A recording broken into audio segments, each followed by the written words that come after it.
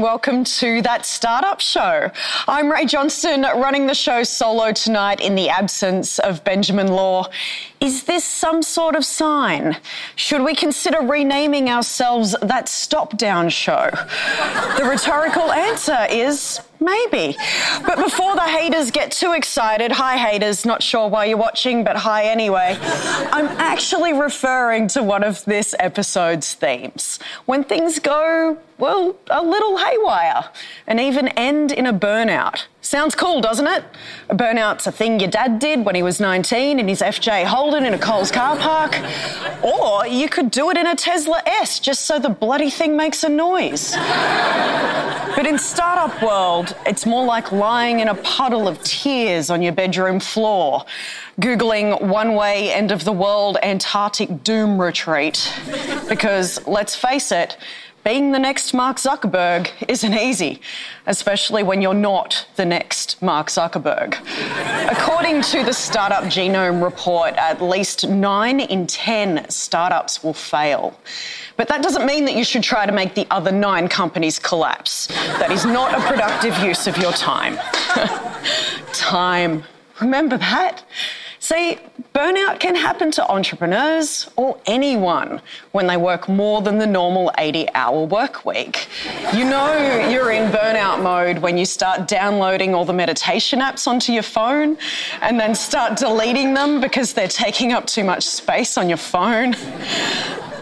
It could be that moment where you not only realise your dream project has turned into a nightmare, but you also get a nasty wakey from mum to remind you that it's your Year 12 English exam and you forgot to read the novels. And you've been asleep in the exam room and you're nude and on fire.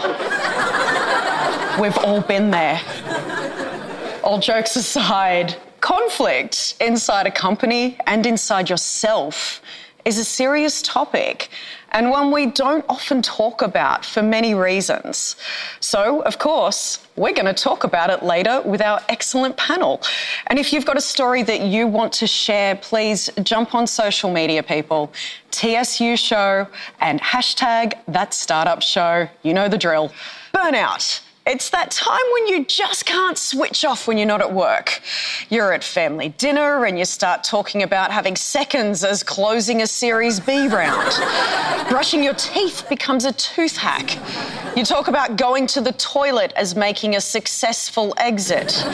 And Netflix and chill means binge second screening TEDx talks at double speed. Helping us avoid burning out are 3 people who know the game. Our first guest is working on machine systems that help reduce stress in the office. So, the opposite of photocopiers. She's also the founder of a business called Execs with Soul. Talk about smashing stereotypes. Please welcome the CEO of Pioneera, Danielle Owen Whitford.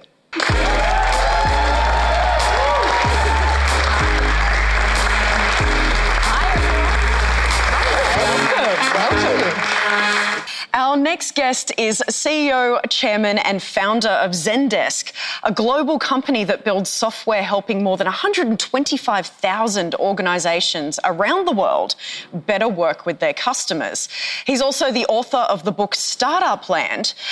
You know what? He should go on That Startup Show. I forget its name. You know the one. So sorry. Please welcome Mikkel Svane.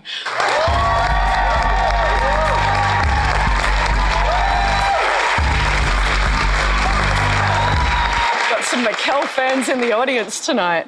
And our final guest has done everything from hosting ABC Radio to running her own yoga retreat to working with vulnerable clients in prisons to creating mindfulness programs for Google and Facebook to appearing in a giant lotto ball costume. Just the once, though. She's program director for Blue Chili's newest Accelerator, a regional startup program called Accelerate, and is the founder and CEO of Mindful Under Fire. Please welcome Megan Flamer.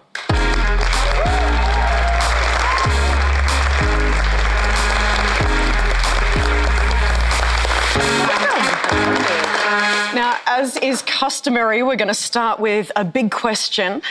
What is burnout and why does it happen? Burnout can be a lot of different things. It can be overwhelm. I think it can be taking on too much. It's usually the point in the road where something forces a stop. You know, burnout is where the legs come out from underneath you and you just can't do any more. Whatever that point is. I mean, it's a really individual thing. For someone, it might be a death in a family. For someone else, it might be, you know, their business isn't going well. So, yeah, it's a lot of different things. What would you say it is? Yeah, so if you look at the medical terms, they tend to talk about burnout when stress becomes chronic. So it's chronic in the body. Your adrenaline is such a high level that your body actually can't cope with it anymore. So it starts to shut down. And so physically you see things start to happening to your health physically. Mentally, you start to withdraw, you start to isolate yourself because you just don't have the energy to connect with people anymore. And it's literally like a candle going out. Your body just starts to shut down. And that's really when you're getting to that burnout stage. Wow. What about your experiences? Well, I think that you're probably burning out at the point where it's hard to deal with the constant pace of change and ambiguity. And you know, like, because to some extent we all kind of, you know, we like to have new challenges and so on. But at some point, if you have new challenges every single day and they increase in speed every single day, you know, there's definitely a chance that you can burn out. Well, there you have it. Now, we're going to throw to something fun now, a bit of a change of pace. Each time that we do that startup show, we like to have a quiz. And this time, we've created a game called Time Out. We all know that one of the keys to avoiding burnout is to have interests outside of your business. It's really important. So I'm going to give you the name of a tech CEO and you have to tell me what their favourite pastime is, besides doing laps in their swimming pools full of cash, which I assume they're all doing all the time. So first, let's test our buzzers. Mikkel? Danielle? And Megan? Nice. All right, we are buzzing people. Let's quiz. What is the hobby of Sandy Lerner of Cisco Systems? Is it A, jousting, B, baking cupcakes, or C, using a flamethrower to create wood-burn art? I reckon it's wood-burning art. You're going to go with the art? Yes, C. The answer is actually A, jousting. She has custom armour, I'm not making this up, and even breeds Shire horses on her ranch. She puts the land in Lansing. Next up, we've got Jack Dorsey, CEO of Twitter and Square. Is his hobby A, square dancing, B, recording bird sounds, or C, sewing? I'm going to say square dancing because square's got to come from somewhere. That does make a lot of sense. It's going logical. Unfortunately, it's not correct. The answer is actually sewing. And Dorsey was fired from Twitter in 2008 for focusing too much on outside hobbies, like his sewing classes. Seriously, let's face it, you know, sewing was the pre-internet version of Twitter, mindlessly passing time and occasionally doing a bit of a stitch-up. Next on our list is Jeff Bezos, founder of Amazon. Does he spend his spare time A, whitewater rafting, B, skiing, or C, building a 10,000-year clock? He's building a clock. He is building a clock. Well done. Now, he's not personally building the clock with his bare hands, but he is the chief investor on the project and it's on his land, which is in a mountain.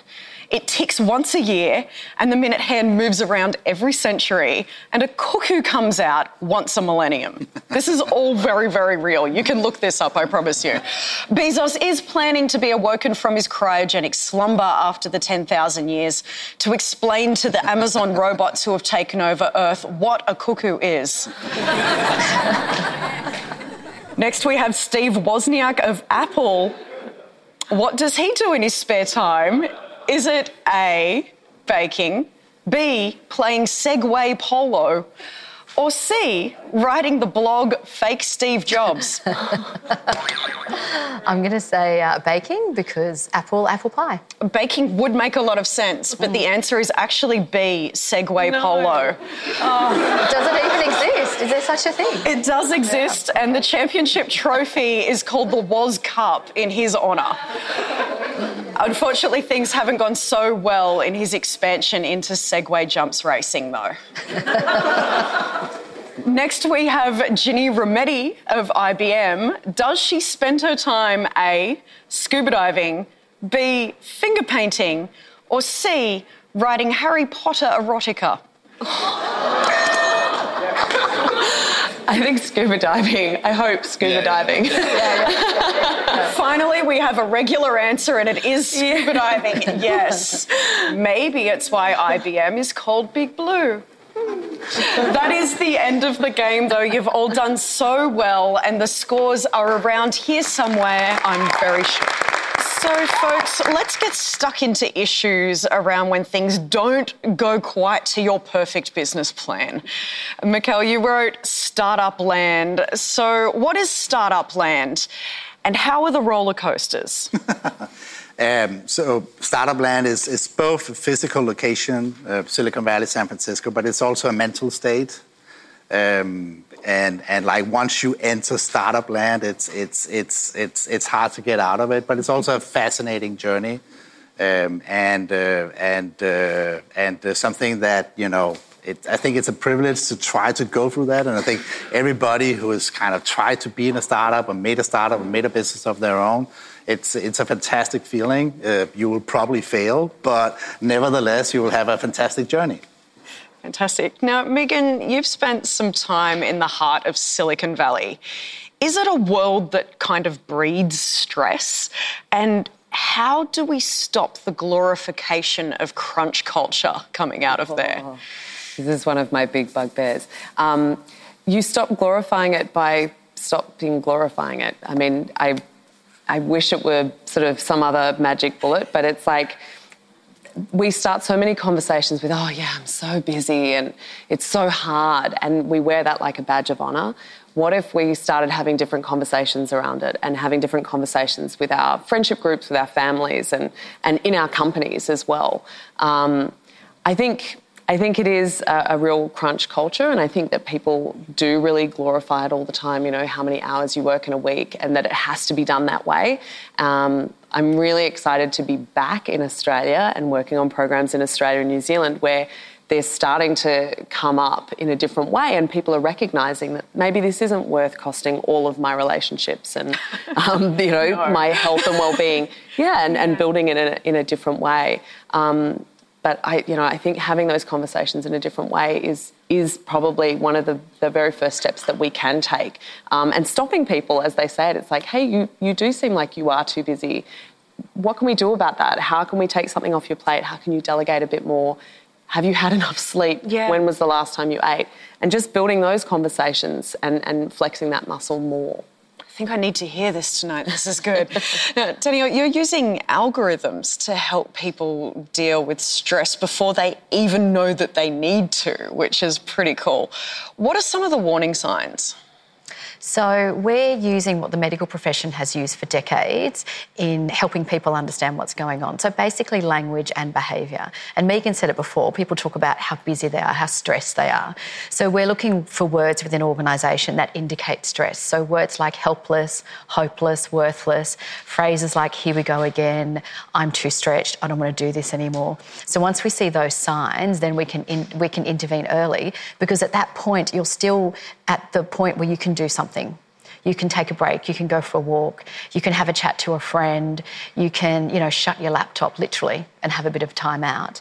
So you're at that point where you can do something. When it gets chronic and you get to the burnout stage, it becomes a lot harder to do something. So we're wanting to actually help people prevent the burnout by taking the step that they need to and starting to allow their body to self-regulate. Our bodies are pretty amazing when we allow it to do what it needs to do. So just taking that breath and to self-regulate, and the words give us the indication to do that. Nice. Now, I was wondering if you could share one of your own stories of a tough time and how you overcame it. You know, working yourself to death, the clue's in the name. It's not good for us. It's not good for the company. So why do we do it? I think part of it is wanting it all. You know, we have this idea that I can have everything. I can have the relationship. I can have a great family life. I can be super healthy and super fit, and I can have loads of money. You know, we chase that, and I think that's exciting for people, and that is an aspiration. But I think we also get really attached that it looks a particular way, that it looks exactly this way, and if it doesn't look that exact way, then I've failed. And I think when we can start to change the conversation around it, and again, I love the language piece of it, because how we talk about it, how we talk about ourselves, how we talk about our circumstances can really change the perspective. So, for example, if I'm talking about all these things that are happening to me, people are dumping work on me, I'm a victim of all of those circumstances. There's all these bits and pieces that are happening to me and I can't cope. Whereas if I'm stopping and saying, well, do I have to do this right now? Does it have to look this way? Can we ship this presentation in a different way? Could we just do it halfway, you know, ship it before it's perfect? Having those conversations in different ways and externalising them, like actually having the conversations with the team and saying, I'm freaking out, like this is too much right now. Who can take something off my plate?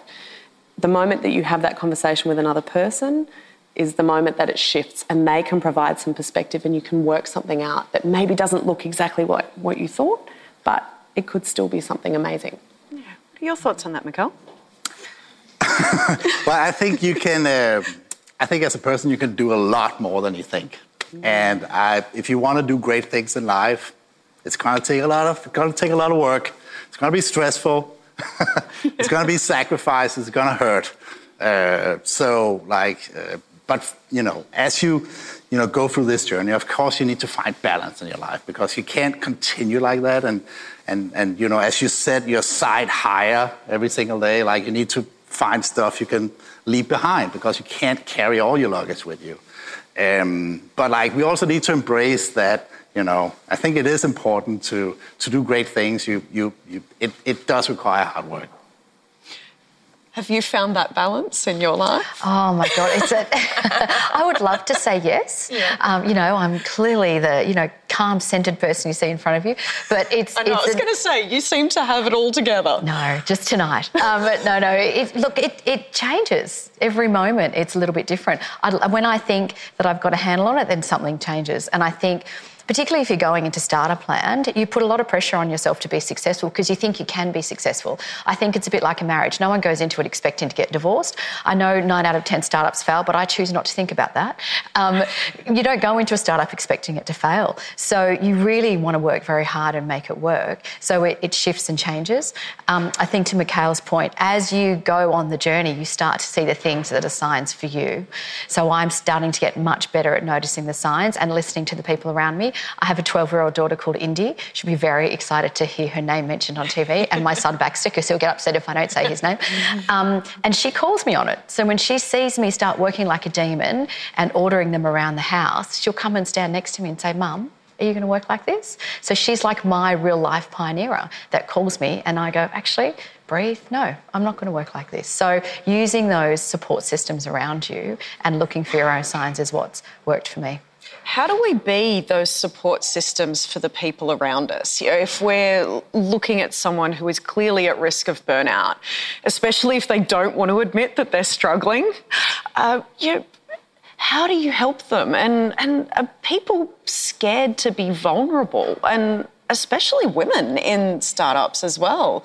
There's a lot of prongs to this question. Yeah, I think absolutely. I think people are scared to be vulnerable, full stop, men and women, for different reasons. I think particularly in startup land, because there's such a lack of women in technology and there's so much pressure to get more women in technology, and then you bring women into technology like me, and then there's a lot of pressure to perform. So it's pressure. Because you're performing on behalf of all of your gender. Oh my God, I'm bringing the whole women race with me, which is awesome. It's fantastic. But there's a lot of pressure to perform. Yeah. So I think definitely. And I think whilst the conversation socially around mental health is happening, I still think there's a stigma associated with it, and that makes people very vulnerable. We are in large organisations all the time, and we interview users all the time about our products.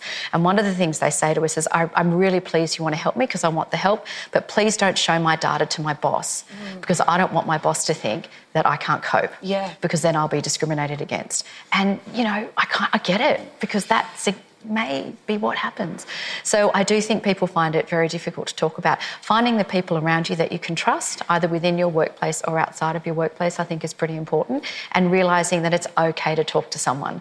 I think we internalise a lot. That was my problem. I internalised everything until crash and burn time, and then I realised have one or two people you can really trust and be vulnerable with, and that helps significantly. If you are that person that is trusted, that someone is turning to, what can you do to help them? Well, I think from an organizational perspective, you have to build a structure, you have to build an organization that supports people's work-life balance, and it's important that people have a full life. You don't want people in your organization that only can figure out working because then they build terrible skills for, relationships. But what you want to do is when everybody goes through their phases with personal issues or a lot of stress and all these things, and I think the best solution is always to people have to find out a way of building a team where they can, have people rise, so you have a chance to step back when you need to and can have other people rise that can take over. And, that's the beauty of building teams, that people, if they get the opportunity, they want to do more and they want to show their value and they want to get their chance. And this is a perfect opportunity. Give them a little push and, they'll figure it out.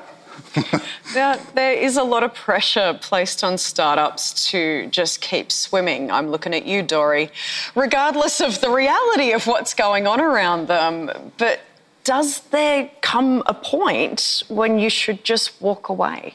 Keep swimming is important when you're building a company. It is important. Finding when to say stop is almost impossible. And that's the dilemma of building a startup, is that one side of it, you struggle and you're not going to succeed. The other side of you know that, you believe so hard in what you're doing. So finding that balance where you say stop is almost impossible. But if you're not in a good place anymore, and, I don't know how to quantify that. If you don't feel like you're in a good place, walk away. There's something else out there.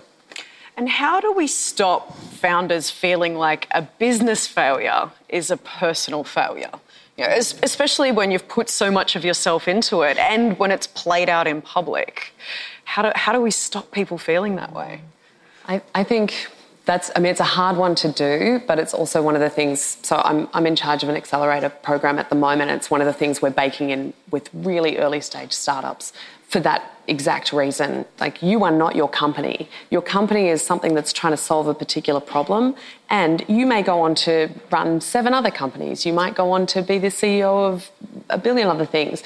This is just one aspect that you're trying, and we can look at all of the data of, maybe your 7th startup will be the one that works. That doesn't make you a failure. It just means that you're learning how to do it better. So I think, again, the language around it, the way we have those conversations, creating that separation. And then my other big one is meditating is a great way to create that separation. If you're able to step back, and I like what you said about having other people around you, having a community that can encourage you to step back, take that breath and have that perspective and recognise, is it such a big deal? Yeah, you put a lot of time and effort into it. You learned a lot, and on to the next thing. There will be something else that you can do and succeed at. Yeah. Now, on a broader cultural level, in the US, for example, failure is almost a badge of honour for startups. What is it, do you think, about Australian culture that sees failure as a dirty word as opposed to a learning experience? Yeah, it's interesting because when we were in the US recently, a few startup founders and myself, and they were talking about you as a startup founder, you actually aren't successful until you failed. Yeah. So they celebrate that, and we don't do that here. And I talk to people about failure. The only failure is not trying. So in my books, if you don't try, that's the fail. If you give it a go and it doesn't work, oh well, you've given it a go. But at a very early stage, we talk about not separating the person from the company, but at the early stage, you are the company. So it's really hard to separate it out. I think in Australia we have, very high expectations of ourselves, but there's a little bit of pressure around tall poppies as well. So this is almost the reverse of that. So if you become too successful, we don't like that. We pull you down. If you're not successful enough, we don't like that. We want to pull you up. So it's an interesting place to be. I just stop listening to what everyone else says and try and focus on, what's in here, because that's ultimately what's going to get you through. It's hard, but that's what I try to focus on. That's right. When your project has failed, what's the best way to find closure for that? To just put it on the shelf and walk away?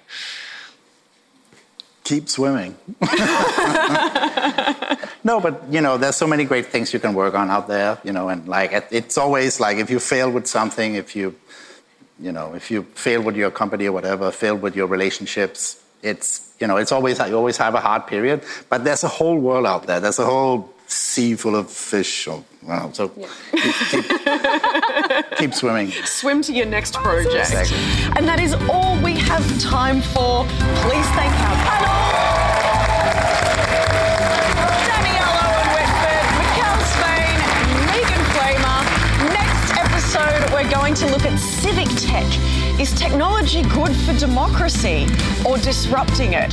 Or is that just a pile of fake news? See you then.